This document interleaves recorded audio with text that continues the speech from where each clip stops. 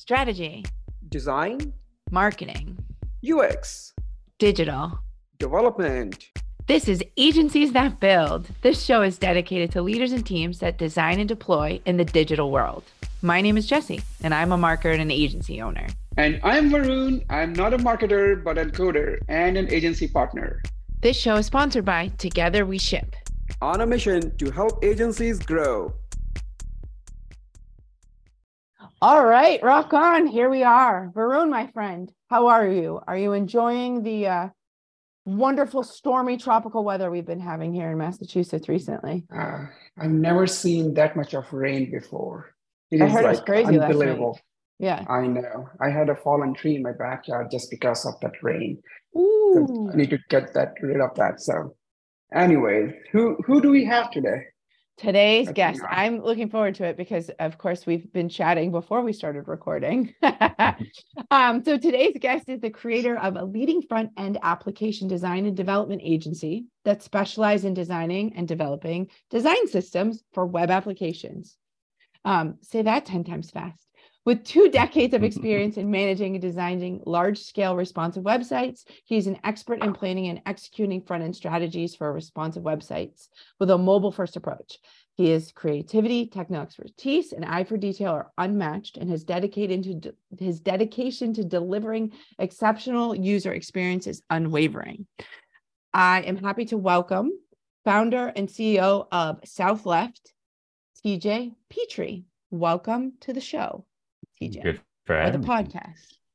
I know Varun is going to mix things up. He's got an icebreaker question. Go. Let's hear it. I'll start with asking you, what is the most difficult thing that you have done in your life?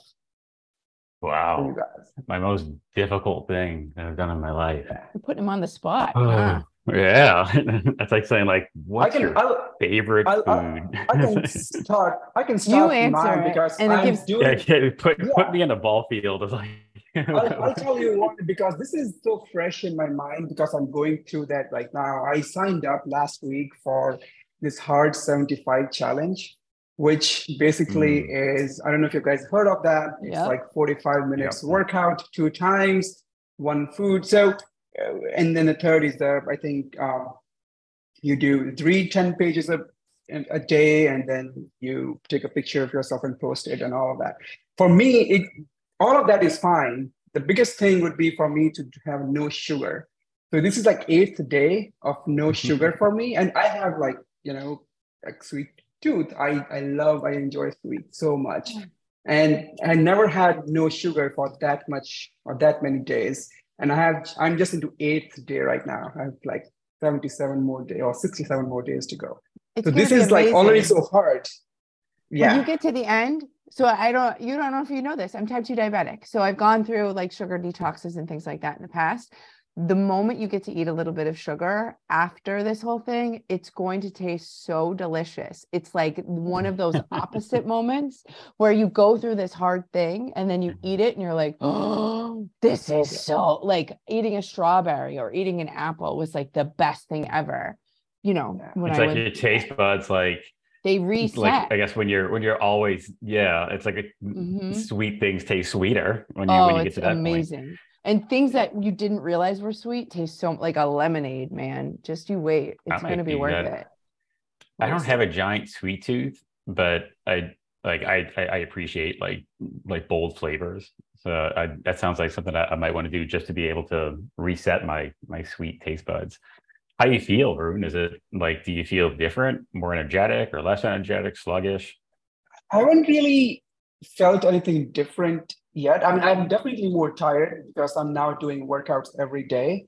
I've never done that consistently. I mean, I've done consistently, 3 or 4 times a week, but now every day, 45 minutes. That's like, and my body's definitely, telling me, showing signs of tiredness, but it's still doable. I don't mind that. Yeah. I love that type of tiredness, but it's a sweet that kills me.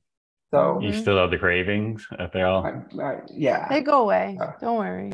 We'll my wife and I did so I had my scary thing now, but I just wanted to comment on yours. We're ketogenic lifestyle for a while, which pretty much eliminated all sugar and then like anything like, very limited amounts of carbohydrates. And she was more of a sweet tooth, so it was really hard for her to give up things like cookies and candy. I don't consider myself a sweet tooth. The things that I probably had the most trouble with was like pizza, because I love making pizza, and like I call myself an amateur pizziola because I just love traditional Neapolitan style margarita pizza cooked in a brick oven. I even made my own little kind of hack, like regular, like how to get my own house oven up to the highest possible temperature without setting my house on fire. To make it almost get that leopard spotted skin. But giving those things up in pasta, just like I love like the 4 traditional pastas, cacio e pepe, like giving up those things was the most difficult part. But there was a moment, like, I don't know, I want to say like 7 or 8 days in, where it almost felt like there was like this brain fog that I didn't know I had. And it was lifted, and it felt as though like this is going to sound wild, but I was having like an out of body experience. It was almost like my spirit was elevated above me. And I remember being in this meeting where I'm like watching myself talking, but I'm not aware of the next thing I'm saying. And I'm just like coaching myself from like this spiritual level, going, yeah, you did a good job there, TJ. This is actually really working out well for you. That part was cool. It wasn't sustained. And we did the keto thing for, I don't know, probably like 8 months or so, and then started to just kind of waver as soon as like we kind of hit the body type, and we're doing a lot of fasting in between too, because this has been like the autophagy was a big popular term. But now we kind of stabilize, and now we dial back on the gluten and we dial back on the sweets, just because we're getting older and like those things affect us differently now. So I can feel you on the sugar thing. I do have the occasional tempting for something sweet, but I try to limit the brownies. Those are probably my go-to sweet tooth items. Yeah. Back to your original question, though. Yeah, the scary thing. The scary thing, I think, for me, this is probably going to be a little more personal, but becoming a father for the first time, and I'm sure it's scary for everybody, but I was always under the impression that I probably wasn't going to have any kids. Like I grew up just thinking like I'm going to live my life and I'm going to go and travel. And this is before influencers and everything. I just had this idea that I was going to get into, this tech world and then, be that person who's on a cot in Bermuda, using Wi-Fi from somewhere, and then getting my work done like that. I remember going on vacations and seeing other people lounging by pools on computers, going like, I want that lifestyle, and that's what I want. And it sounds superficial, but I was just so keen on like being independent. And then I married, and my wife and I kind of saw eye to eye on that too. We're both like, we really want to do this thing. So we ended up moving to New York. We lived in Manhattan for 5 or 6 years, and worked for large enterprise level organizations, and thought that was going to be the thing, until we hit like our mid 30s. And that was when it was like, you know what, like the honeymoon era of living in New York was over. We've already teetered into that downhill side of living in New York, where it was like, this is the grueling part. No offense to the New Yorkers or anything, but it just always felt like when I'm leaving my apartment complex, like I'm on, that's it, showtime. Like I got to merge into the interstate of people, and then, file into my subway line and, go where I need to go for the day. It was all a wonderful experience. I don't regret any of it. But when we moved, I live in New Orleans now. So originally from New Orleans, came back down to New Orleans, and then immersed ourselves into the culture, bought a house, and then we're like, I guess what's next? I guess let's have a kid. Giving up that sense of like independence, that like I can go out whenever, because we come from a big family of foodies, like staying on top of food trends and what the next new restaurant or bar or whatever was opening was like our thing. Let's get family and friends invite to this, this new place. And like I said, this all sounds superficial now that I'm a dad with a third child on the way. Had like trying to keep one foot in that lifestyle while having another foot in I'm taking care of this new thing that I created lifestyle was the hardest and most difficult transition, because it wasn't always like conscious. Like it was all these like subconscious things that were happening that you only realize until you're in it, and then you're like, wait, I can't do that anymore. Like these are the things that I just can't. This isn't an option now, that because now I'm taking care of this human being. I just remember the moment when we bought, and everybody who's had a kid has probably had this moment, but we had the car seat all set up in the back, and in our first child did a little like a 3 or 4 day stint in NICU, but nothing serious. And such a small little creature, and the nurse wheels us, my wife, out, and we got the car pulled up in the under the overhang of the hospital, and then she puts the baby in the baby seat, and then she's like, bye. And we're like, all right, this is it. I just remember turning around and looking at this little thing going, all right, this is the next chapter. This isn't even the next chapter. This is like the next book. Like this is like the next book in the series of the lives of the Pitres. So difficulty wise, that transition to me was but also like it turned me into a brand new person that I'm excited to be, and it's somebody I never knew I would have been if I didn't jump headfirst into this new experience. And now look at me, like I love it so much. I went and had 2, and now I got a 3rd one on the way. So I've fully embraced the adulthood lifestyle and completely detached myself from any of the thoughts of what I don't even know new restaurants are coming out anymore. Can I just say ditto? Like literally, like everything you just said. Although we're good at one. Like we're one and done. We said that for 6 years. No. There's a story for not a podcast episode that like I won't go into. We're good. Gotcha. One and done.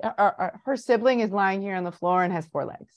So gotcha. I respect that. Like I would say I would say also too, like, if I can add one, and then we'll go to the myth busting question in our usual conversation. So I'm going to say exactly what wherever he is on the screen, exactly what he said. So another scary one for me, and I don't know how you guys feel about this, but like starting an agency, like going to work for yourself.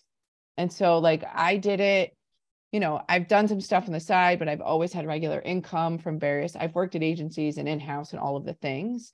And this is like, I know it's timely for the conversation we're about to have, but it really is, there's this moment of entrepreneurship that you go, oh, I just signed a really big client and I actually have to do all the things that I listed in the contract, and I have to do them. Like me, there isn't anybody else to like work with, there isn't anybody else. And like you have this and you're looking at your bank account going, how am I gonna, fortunately I have a partner, my husband would pay the bills, and it was a decision we made together, but it was like, now what? Like what are we doing? Is this real? Like I have to do all the things, like bringing my daughter home from the hospital. It's like, oh, we got to keep that alive, otherwise we go to jail. Same principles apply. Right. It's like you gotta pay the bills, otherwise they take your house. Yeah. No, I can relate to that too. It's that's a close second for me as well. Yeah, I would say, and again, full circle, like, it's the lifestyle change. Cheesily enough, it's like finding out it was like a spontaneous, I don't feel well. Oh, by the way, you're diabetic. Which I could talk about forever because it's one of the best things that ever happened. And we will not go into it right now because I love food. We were big foodies like you guys. And it's like, you understand how food affects your body differently. This is like so off topic, but that was an we should talk later about this. I got a lot of things that different diabetics in my family, and then we've also done a lot of research on some different diets and stuff that tend to trend with like what diabetics, typically the diet of a diabetic. Well, and everybody's a little bit different, the way that it kind of works. So we are so off topic. I'm going to bring us back. Okay. So that was a good icebreaker. We should do that more often, Varun. I enjoyed. Yeah. Thank you. Maybe we'll. Good luck with the 75 hard, man. Yeah. I'm gonna check in with you in 30 days. I know. We all Please want to do. Be my accountability partner, just make sure I'm on track. Yeah. All right, TJ, here we go. So what's some sort of myth, bogus strategy, misconception that you would like to set the record straight on? What do you got? All right. So So I don't know if it's a myth, or it's probably more of a strategy. And don't come after me, other agencies, but The joy of this account podcast managers. is everybody has a different opinion and it works for the way that their agency is built. That's one of the things that's really, really fun about these episodes is we've had such conflicting ways of managing. So don't just put it out there. So I'll say so this is one that I think in the 11 years of us being around, that depending on the types of people you hire in what they're good at, what their skill sets are in, both in like skills that they've obtained on their own, that they just through lifestyle, and then skills that they obtain through academics, like coding, whatever, like stuff that they actually went to school for. If you hire the right people, and that's usually where it comes from, it's like putting the upfront work in, all the legwork in the beginning, and then going through the due diligence of having that person meet with the right people, so that way everybody kind of gives their own opinion, because there's certain keen things that everyone's looking for in a person's personality, in a person's experience level, their skill sets, all of those things. We've managed to go all 11 years without having like a tier of account management. In the way that we've done this is by hiring an experienced level of project managers who kind of almost work as account managers in a way, because they're just such wonderful human beings to interact with. We also have direct connections with the developers and designers that are on the projects.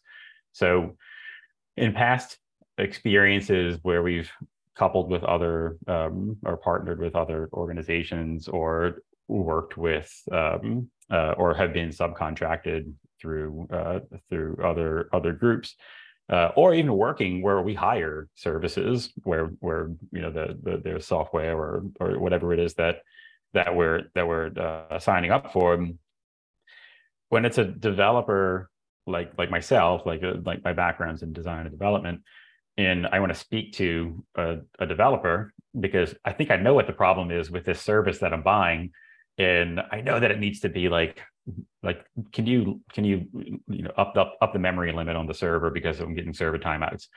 There's like a person that I have to talk to right here that I have to say, hey, this is the problem. And it's like, but I totally get the idea of there's workflows that have to happen sometimes to be able to track all these conversations that are happening and then route it to the specific person who's going to make that edit. Sometimes it's a little frustrating to go through that extra step because sometimes I feel like it's an unnecessary step. So I think we've successfully eliminated that barrier, because I know it sometimes can be a barrier to some groups that we work with, specifically in the industries that we work with.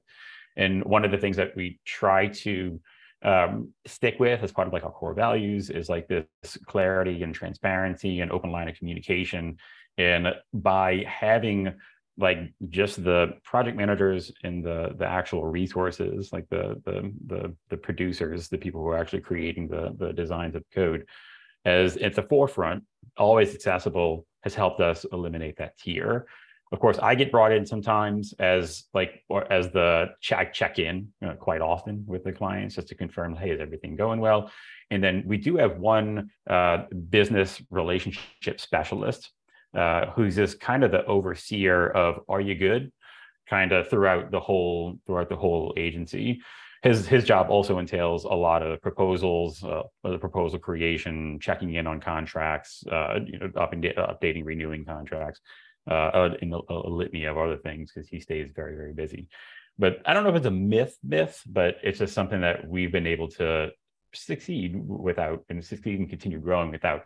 I'm not saying like if we ever hit the threshold of like 35 people on our team, there may be a moment when we're like, you know what, I think the developers are getting, because we try to be very conscious of burnout.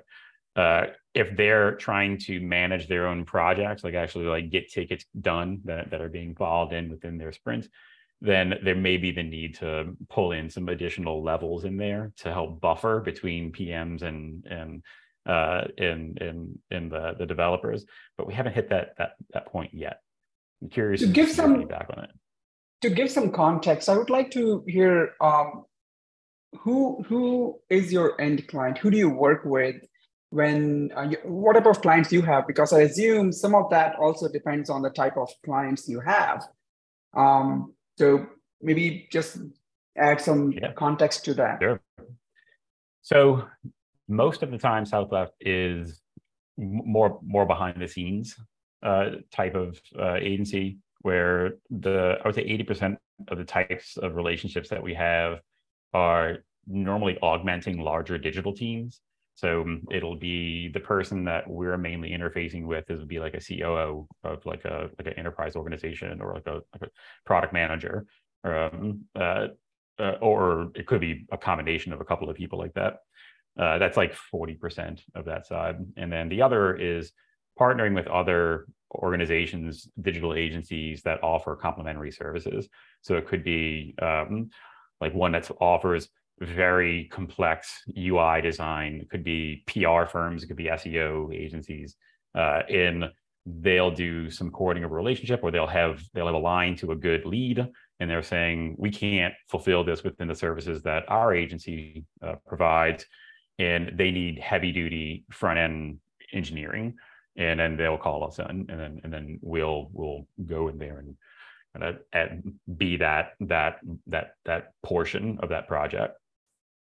Yeah. And then there, like at the very bottom is like kind of like the direct consumer type site, where somebody found us through LinkedIn, or somebody found us through like outbound, like some kind of way somebody mentioned our name, and then we'll get an email cold inquiry, and we'll vet those pretty thoroughly. And then once we determine whether or not this is a good fit for us, then we'll proceed with it.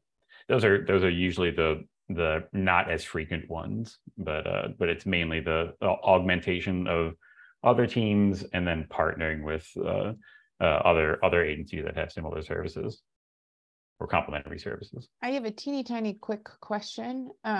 You had mentioned earlier that you do take initiative and check in with clients. You know, as a founder, not having account management, totally get it. You know, it is a misconception that you guys have made it work, that without it, especially with your, well-versed silent assassination team, silent assassins, I think is what you call them. But do you check in with all clients and just say, hey, I'm the founder, I want to know how your project went? Or is it select clients? Like, how do you, because I know that's something at various agencies I've worked with and for, some people do, some people don't. It's even like a question with CEOs, like, oh, this client, when I've worked in-house, should I check in with this client? Are they okay? And it kind of like raises a red flag sometimes on the client. Why is the CEO contacting me? But I get different in the agency world. I'm curious on your perspective with that, because I know that's always up, like, do we or do we not? How does that work? Yeah, that's a great question. And it is selective. So it's selective in most of the ones that I check in on are the ones that came through personal relationships through me. So there's a lot of ones where it'll be through somebody that I had worked with when I worked at Martha Stewart, or somebody, or somebody who referred us, and it would look bad on the person who referred us if we weren't doing good. So in the cases like that, I feel inclined to check in to say, are we doing good?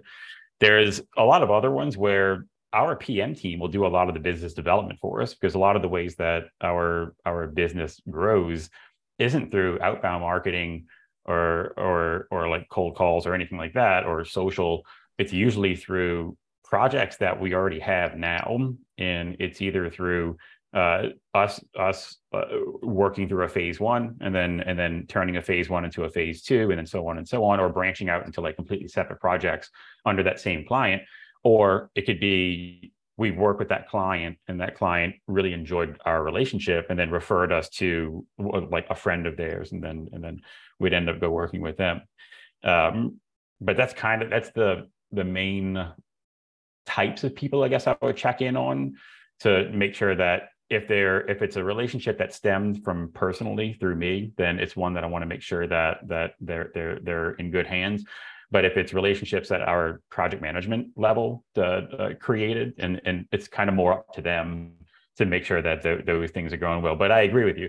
It would be weird if there's a project that my face was never shown on, and all of a sudden I'm dipping in and going, hey, what's going on, y'all? Is everything good here? Because then it makes it almost seem like my team isn't doing a good job. That I'm that I could see how people would be a little concerned about why the CEO would be stepping in. Or even on if this like project. they set the expectation, you know, if it's part of the process, or just, hey, we don't have an account management, I'm going to be your main point of contact. I want to let you know that our founder checks in with all of our clients throughout the process. Like if it's communicated that way, maybe it would feel a little more natural versus like, I know you mentioned it. That's why I was like, I wonder if he checks in with all the clients, because it's definitely something. That's the role of our business relationship specialist. So he is involved with every contract, whether it's a maintenance contract, whether it's a phase, whether it's an addendum, whether it's a brand new lead. So everybody, every project is aware of who he is. Gotcha. And so hearing from him, whether or not it's a relationship that I've created with somebody or somebody that a project manager obtained a relationship with, or he's on the short list regardless.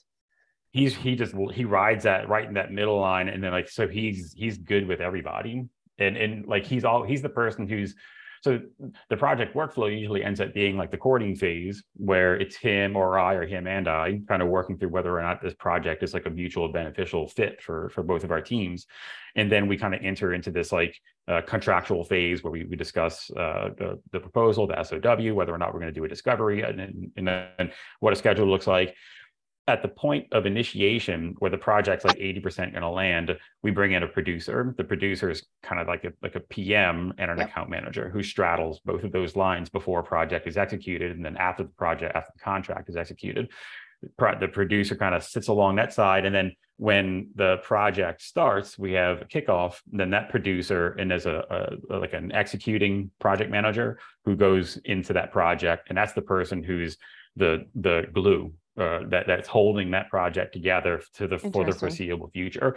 But everybody who's involved in that project gets a taste of who the producer is and who that business relationship specialist is. So it shouldn't be any surprise if they hear from either of those people throughout the whole project. That's good. Well, it's also like someone gets hit by a bus. Sorry, Varun. Yeah, we have a bus. You have coverage. Yeah, or win the lottery. We call it win the lottery. Nobody wants it. This isn't Mean Girls. That's yeah. I like that. I like that. Yeah, you can steal it. We also don't eat dog food. We drink champagne.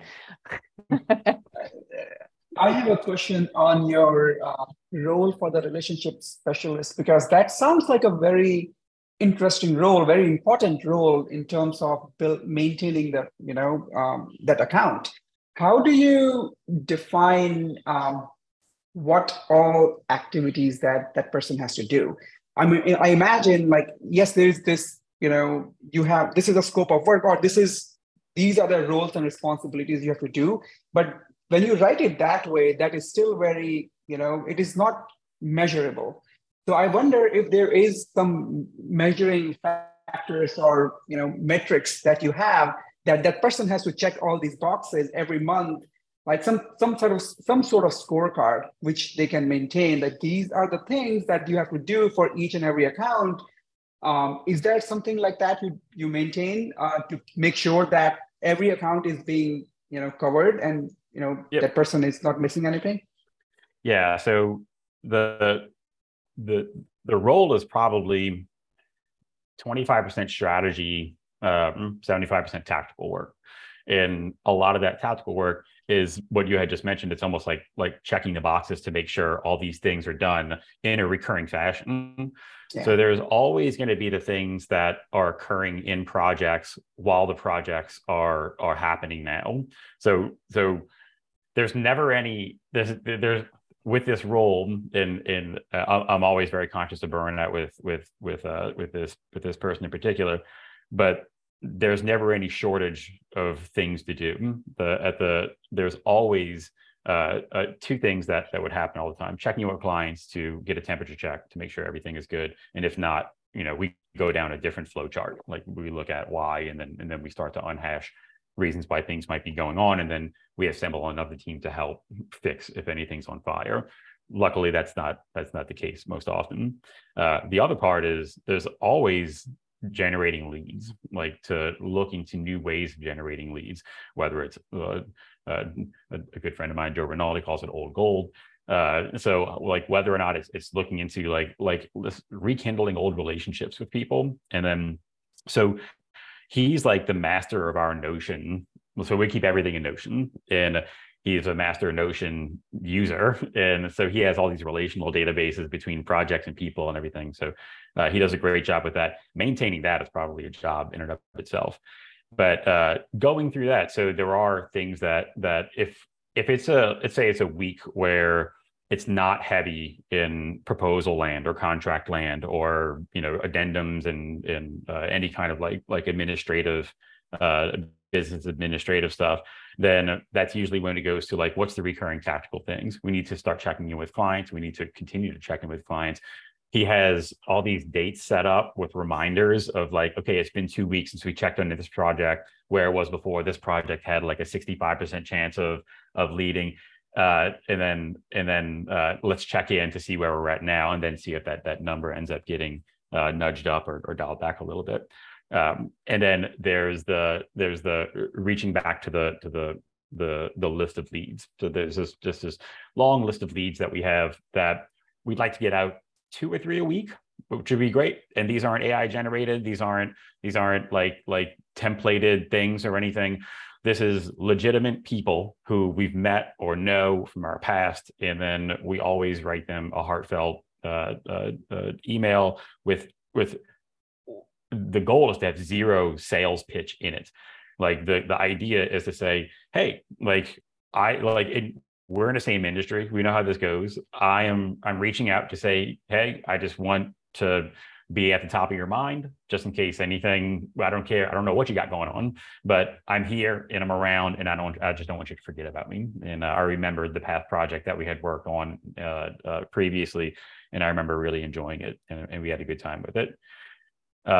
Other things that he does is a lot of interesting strategy work. So this is a particular thing where he's not hired for this. He just ended up having to come with this amazing copy edit background. And that's a win right there. He's a wonderful writer and a very cerebral thinker. Like he has this. We created like a client matrix. Like it's like all these things where it's there's a way that people get plotted in certain areas to determine whether or not that it's worth doing more business with, or should we have them with clients, we have them with industries, we have them with project types, to where we can determine whether or not are these the ones that we should be chasing. And a lot of them are automated. It's based on us plotting values in I think he's got it in a Google form at this point, and then it spits out these numbers that then manifest themselves on a graph. So anyway, that's just touching the iceberg, tip of the iceberg on the types of stuff that he does. And a lot of that stuff, it's the goals for those, what you mentioned earlier, is like, how do you create a goal? It's like the goals are, how do we get better at these things? Like, how do we get better at generating leads? How do we do things that aren't like, we all get, a dozen emails or so a week from people who are just services spitting out these emails. I know because my name's TJ, T capital J. And when I get a T lowercase j, I know this is coming from this is like an automated email, and that's it. And sometimes you'll get like the hi curly bracket name, like the variable didn't make it inside of the slot. So but yeah, anyway, it's all about a lot of the role he defines for himself. And what we do is just try to give him the open road to be able to do it, because we know he's a smart cookie, and he's able to kind of figure out and say, all right, this is the way they're doing it. It's obviously not working. Let's try this way and see what sticks. Well, now I know if I need to spam you that I should put T, capital T and capital J, so that you don't ignore me. You got to make that J capital. And it's great. It sounds like it could be its own topic of a podcast to just go through the process that you described. I'm also curious because you mentioned about your PMs who play a role of biz dev kind of in a way. So how do you train them? How do you guide them to think from that perspective of growing the business, right? Because when we hire PM, I mean, most of our companies where they have PM, they just stick to their specific role of, we need to manage this scope of work and just get this to finish line. To make them think beyond that, to make them think that this could be a bigger opportunity and identify more opportunities from that account is, I don't know, how do you how do you do that? So share some wisdom on that. Yeah. So our secret is invest in your PMs. PMs can do more for you than what you would think that they could do. So like a lot of times PMs within agencies are like, let's just make sure this project is initiated. Let's make sure there's a schedule. Let's make sure it stays on budget. Let's make sure the client is happy, or maybe that could be your account manager person. Let's have our recurring check-ins. Let's make sure that at the end of the project that we've executed on time and within budget, and then we call that a successful project. That's great. That's like the baseline for like what's expected of a PM.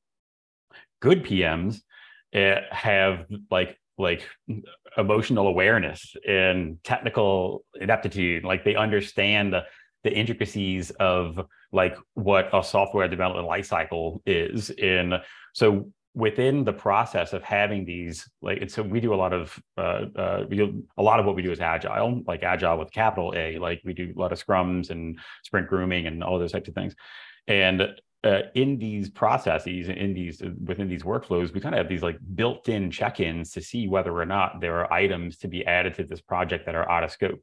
And then those are opportunities. Whenever we hear out of scope opportunities, then that's a phase 2, or that's an addendum, or we can address that at another time. And the PMs have this awareness to lean into that and say, all right, I love what you're saying here. I think that's great. And it's kind of like the compliment sandwich. It's I really like what you're saying. Unfortunately, we can't take care of that right now. But what we could do is, as soon as this is done, we could follow up with an addendum, and then we can go ahead and scope that, and then prioritize it, and then estimate it, and then execute on that at a later date. So they all do that, and it's just, it comes with their past experience. Like I can't speak highly enough of our PM team. They're all like acutely aware of where those opportunities lie within, because they're the ones who are the developers speak to the clients often. The developments kind of do biz dev by doing good job, like by like just like wow, like what just happens a lot of them naturally. Yeah. So they don't actually have to like really listen for cues. They're good at what they do. So automatically it's a wonderful experience when you're in a demo and there's somebody like demoing, the results of a UX discovery, and the room is just filled with delight, and you could feel it. It's just the vibe in the room. That designer, that developer just gave us a good dose of business development. So that means that they're happy, and then hopefully we can sustain that happiness level throughout the course of the project. PMs are more like listening for cues along the way. So they're looking at the eyes of the clients, and then they're like, okay, they're liking this. Like there could be some opportunities that you'll hear, like, you know what, I'm seeing what you designed there. I really feel like that area can use the Salesforce integration. And then that's a cue for the PM to say, I love that. That sounds like a great idea. I think that could really increase your whatever it is. I know it's not something. I'm gonna go ahead and jot that down, and we're going to communicate about that in a later date. And then they might have some side conversation where they discuss those things, and then hopefully it spins into another project. But yeah, right now, like it's the business development is like split into like different ratios across all of us within the team, and that's how we've gotten this far. So I hate to break it to you, but I feel like you do have, while you don't have account managers, there are people who They're built in. It's like built into, good, finding a project manager with that level of like intuitive awareness. And you called it a compliment sandwich. I call it yes, no, yes. It's the same idea of being able to build that rapport and respect with the client to say, I love it. Let me put it on the short list. We'll chat about it later. Not for today's project. Yeah. I mean, it does, like when I was going, it's when I had mentioned in the beginning about the myth of it, I wanted to stress it really is about the hiring part. It's like it's like knowing that you have a developer or a designer who is open to communicating, not just sitting in the dark and doing their thing. That's okay too. Everybody has their own works project in the types right format. exactly. But with the PMs, there's that awareness that we look for in the hiring process that could fulfill what would normally be somebody who's made for an account manager. Well, let me ask you about that. How do you, outside of hiring for somebody who fits that mold perfectly, do you train for it? Do you, are there ongoing, like if you find someone who's like, we need a little bit more hand holding, or if you're in the middle of like what I've called succession planning in terms of getting more junior people in who may not know, like how do you guys internally support that PM growth and teaching them how to do those sort of things? Or do you, I guess is the question I should ask. So a couple of things, a lot of things actually. There's courses that so at the very lowest level, that's usually a part of everybody's goal, including developers, because we open this up to the whole team. We use these courses called Star 12 courses, and we enroll the whole team in them, and then we add a couple of goals to their gusto, and then they're able to pick and choose whichever one. If a developer is interested in learning about how to manage teams, sign up for that course. It's all part of the annual account that we get. So that's one thing. It's like learning on your own. The second thing that we do is for PM specifically, this isn't, we don't get paid by this company, but we're really big fans of Louder Than 10, which is like a PM training course, and they're amazing. There's a couple of people in the bureau who are in there, and I can't speak highly enough of the way that they teach PMs and how it applies to the type of work that we do. The other one is hire yourself a consultant. Like hire a kick-ass enterprise level seasoned 30-year vet of project management, and then do a 3-month engagement and have them work on your team, and then examine your workflows, have interview each PM, recognize what their strengths and weaknesses are, and then have that or work directly with that PM coach, and then let's lay it all out. Like what are the things that we need to do? What are the things that we excel in? What are the things that we're not doing so good in? And let us know. It's worth the investment. I'll say that for sure. It's of course you're talking about these things and I'm Googling here. Looking it up. I can drop you some names. No, yeah. So it was Star 10. It's like, and then it was Louder Than 10. Star 12. Star 12. Yep. And then Louder Than 10. Cool. It's rare that we come across somebody who's mentioning stuff that I actually haven't heard of. In that case. So that was a good one. Varun, do you have a follow-up? Otherwise, I'm going to pivot a little bit. Yeah, go ahead. Go for it. All right. I would love if you could tell us your origin story, because yours is a fun one. And you name dropped earlier your experience with Martha. So tell us how you started this agency. How did you get into this? A little bit about your background. Yep. Okay. So my background, I'll take you all the way back. So the executive summary version of it would work. I'll fast forward through the first part. So I was always into art and illustration. I always thought that was going to be my thing. I wanted to be a comic book artist. Quickly learned that comic book artists are it's a very cutthroat industry to get into, and I didn't have what it took to get into it. This is probably when I was around 17, 18 or so. Had a whole portfolio. Thought I was going to work in Anaheim, California at Image Comics, but then that didn't pan out. So I ended up in college pivoting to multimedia design, which ended up being like a lot of stationery packages and graphic design.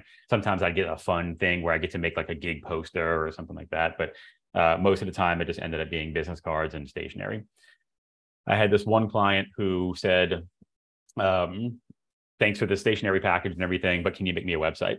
And I was like, absolutely. And then I had no idea how to do it. But I did have the back then Macromedia package where it was like freehand and Flash and Dreamweaver and whatnot and Fireworks. So I knew how to use Fireworks. I did everything in Fireworks. I sliced it up, exported it to Dreamweaver, figured out how to get it hosted. Back then it was on Media Temple. And then she loved it and she used it. There was no CMS or anything back then. And she had that thing up for like 10 years. And it was like, wow, like this was good. I think I'm gonna keep going with this. And she paid me like, I think it was $800 back then for like the stationery package and the website. And I was thoroughly happy with the process. So I kept this as like a little side gig as I was going through college, and then eventually I got a job at one agency as an intern, and then left that agency, went to another agency, and then started as an intern there, and then hired on full time. This is still while I was going to college, and then right at that time, we had a big hurricane hit here. It was Hurricane Katrina hit New Orleans. Mm-hmm. That displaced us and kind of sent us in a whirlwind, no pun intended.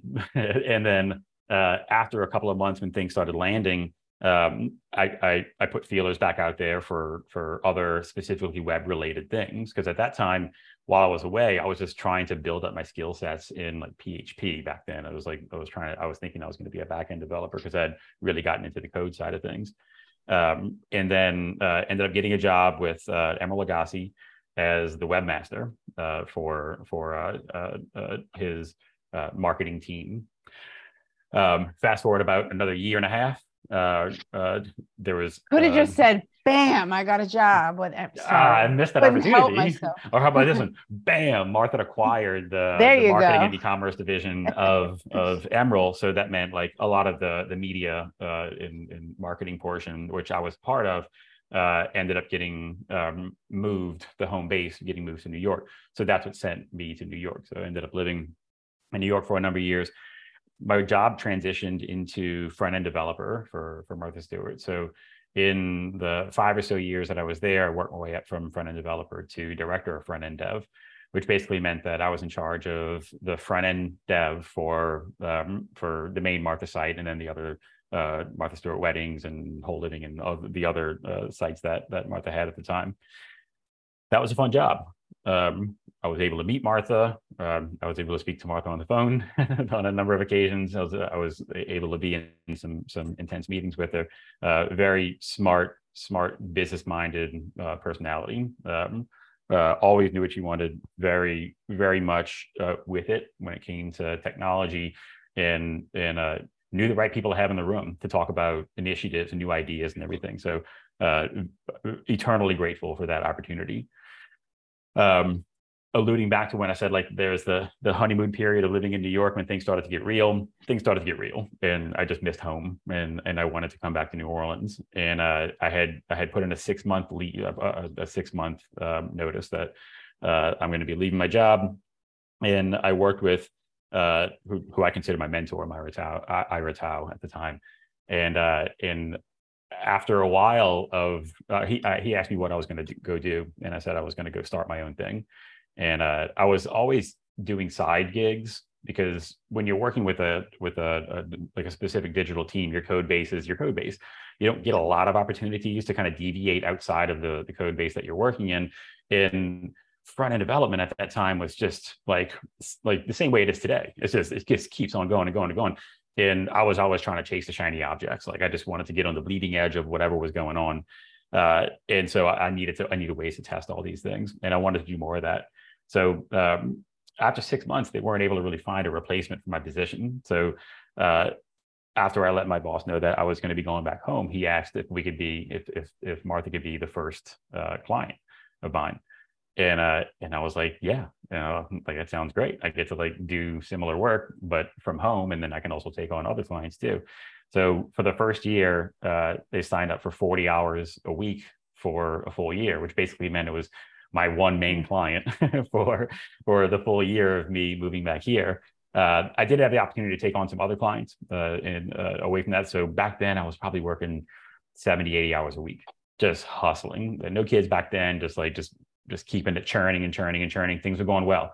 And it was a husband and wife team, because my wife had the financial background. She was good with accounting. She had just left a firm in New York where she was doing accounting and office management, operations management for them. So it just felt like the right fit. It's like, here's the person who's going to be doing the developing and the biz dev and the design. Here's the person who's going to be doing all the administrative pieces. So let's see how far we can get this.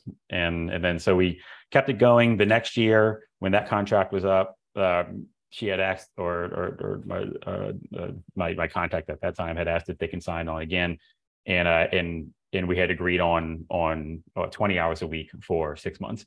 because that we needed to have some availability for other clients to be able to come in, because or else I was just going to be stuck in the same position I was, just remotely working from New Orleans.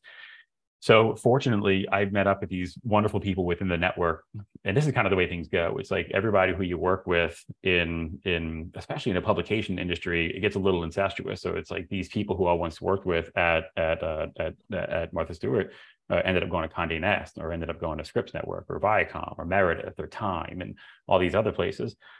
So some of those reached out. They were like, "Hey, I heard you doing your own thing." And I was like, "Yeah." And then we talked, and they were like, "Hey, we'd love to bring you on board to help us out with the thing." So it was more of that started to happen. It all ended up being in the lifestyle publication in business, though. So for like the first 4 years, 90% of the work that we did was lifestyle publications, like real simple, or publications in general, just like a lot of just strictly web publications. O'Reilly Media was one of them. But a lot of timing stuff, but it was great. I loved it. It was, but at some point we needed to branch out and try other things. And then that happened like through just word of mouth. All more fintech stuff started coming in, or marketing websites started coming in. It's like single page applications started to become a thing. And then we hired our first person in 2006, and she's still with us to this day. I'm sorry, 2016. That's not 2006. That's way too early. And I kind of like in that progressed like year over year. We've grown both by personnel and finances, and it's been a great ride ever since. It's definitely had its ups and downs, but yeah, I'm happy with the progress. That's a wonderful story. I mean, really inspiring. Now, I would like to know where do you hang out now? Where do you spend your time to find your next shiny object that you have always been looking for? That's a great question. So before I became what I'm calling myself now, founder and CEO, I was director of technology. So up until about maybe a year ago, I was a resource on projects, and that was selfish of me. I know that now, after having speaking to some other CEOs and agency owners, because there comes that time. And this can kind of go back to the original question to start this podcast, where you had mentioned like, what is one of the hardest things you've done? Letting go of being.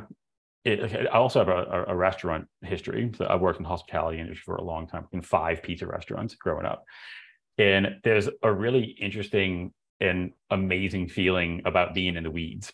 Like when the tickets start coming in at 5 o'clock till you look at your watch, all of a sudden it's 11 o'clock and the kitchen's a mess, and then you gotta start cleaning up. I love that there's like an organized, beautiful chaos that happens in a dopamine rush from it, because like I love being in that level. There's a level of stress, but it's like good stress, it feels. So selfishly, I kept doing that. So for the longest time, I would immerse myself in projects. What I ended up doing was what I called second shift, which is, I guess, harkens back to my restaurant days. So from like 8 p.m. to 12 p.m. was like when I would do the majority of like my actual coding. So I'd be addressing tickets on projects and everything. And then from like 7 to 4 in the daytime is when I would be doing like CEO stuff, like emails and communication and phone calls and whatnot. And then I would get a little time with kids in the morning, a little family time in the morning, a little family time in the middle, and then kind of repeated that cycle over and over again. And it wasn't until it wasn't like a intervention, but it was like like death by 1,000 cuts of just people going, you should really scale back on the being involved in the projects, and like we really need you here doing these other things, because we're feeling like we could probably use you in these meetings to do those things. And I'm like, well, I don't want to be in that meeting. Y'all talking about legal stuff in that meeting. I want to be in this meeting where we're talking about like the tech stack we're using for this cool project coming up.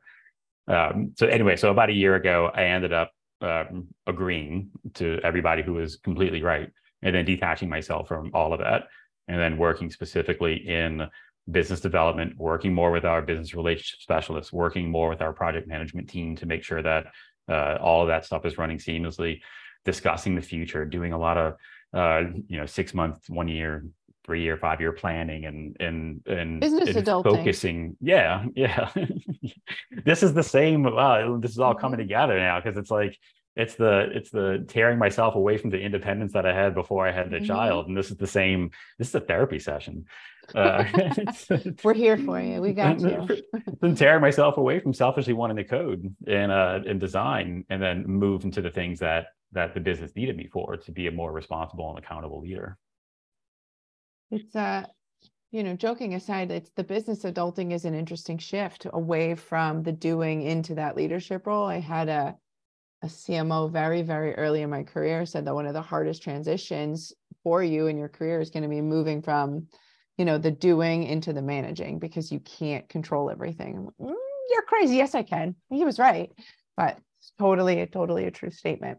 Well, this has been a really great conversation. I didn't end up where I thought we were going to end up, but I have one last question for you, TJ. What is exciting you about the future? What are you looking forward to? Outside of a lot of the personal stuff you got cooking. I think the knee-jerk thing is AI, but I don't want to go that route. For us, we're all kind of excited about that. I think that's we can just say it just goes. We're all kind of excited to see what happens. We're all curious about where things are going. With that, in the one thing on AI, I'll say is we're not in any kind of like concerned mode, but we are trying to leverage it as much as we can, to the extent of play nice, using it to enhance our abilities instead of like substituting the things that we're doing now. Like that's kind of the bifurcation of like AI. Like we're not using the part that's taking other people's jobs or taking over our jobs. What we're doing is using it to enhance things that we're currently doing. Like instead of pull requests for code, run that code through AI just to get a second opinion on it before you actually submit the pull request. So little things like that. We don't do it with every project, but it's nice to get that second opinion. That's what I call it. So it's like check my code here. I guess it's like copy editing in a way. It's like, check this for grammar, make sure it's okay. And then sometimes it'll call out things. Sometimes I'll just say, I was lazy at it, put comments in my code, comment this code, and then it'll pepper comments throughout the code. So that's I'll stop right there on the AI thing. I'm cautiously optimistic about it is a good way to put it. All right, that's good. But the things that really excite me, I think, are it's the navigating the ambiguity of our industry and being able to like make smart decisions and pivot when we need to. And this is one of the things that I'm proud of myself as CEO. There's hard decisions that you have to make, like laying people off is like the most gut-wrenching thing that you can do. But then like making educated decisions based off of what you recognize that was a bad decision that you've made in the past that led to those layoffs, and then instilling new processes and hiring the right people to help you with plugging those gaps and figuring out those inefficiencies, and then seeing the growth from it, like your return on investment for those things, and then all of a sudden recognizing you've been doing things wrong for a long time. And that's only a little subset. Like there's probably going to be another like version of this that's going to happen in 6 months, and then another 6 months. But there's something exciting about it. Maybe this is similar to like the kitchen chaos that I like. This is the industry chaos that we're feeling now, and I think it's exciting. I've never once had a like I'm going to just give this all up and go farming. I feel like I'm in it for the long haul, and I'm curious to see what comes up next, and that's what keeps me going. That's a good answer. I don't know if I've ever had a moment where I said I'm going to give this up and go farming. I have had I'm going to give this up and go make ice cream, but I've considered buying chickens, like starting a chicken coop. I got a buddy of mine on our team. Yeah, there you go. He's got a chicken coop, and we got a lot of mouths to feed now, and all the kids love eggs. So there you go. My thing is the hiking. If I have to give up and go anywhere, I'll just spend my time in the mountains. I don't like gardening. I brown thumb. All the plants I sow, they just die. So I just love nature. Anyways, thank you. There you go. That was awesome. That should be our last question every time. Like, what would you give this all up for and go do? That'll be our next icebreaker. Yeah, that's a good opening, and you had a good opening, and that'd be a good closer. It was. this is a pivot episode for us. We're trying some new stuff out with you. You have a new template. It's true. Well, this was a great conversation. Thank you so much for joining us today in the episode. Thanks for having me. We're happy to have you. I didn't talk too much. No, you did great. So for those folks looking to connect with you, you're on the LinkedIn, both you and the company, and then it's just south. Yeah, sometimes it's hard to say. It's not southwest. It's south left. It's like the compass direction and the gesturing direction. There you go. South in the left hand.com. There you go. Well, thank you so much. And that's it, everyone. If you learned something today or laughed, tell someone about the podcast. See you next time. Thank y'all. Thanks for listening. Find our other episodes on agenciesthatbuild.com. Plus, we're listed anywhere you find your favorite podcast.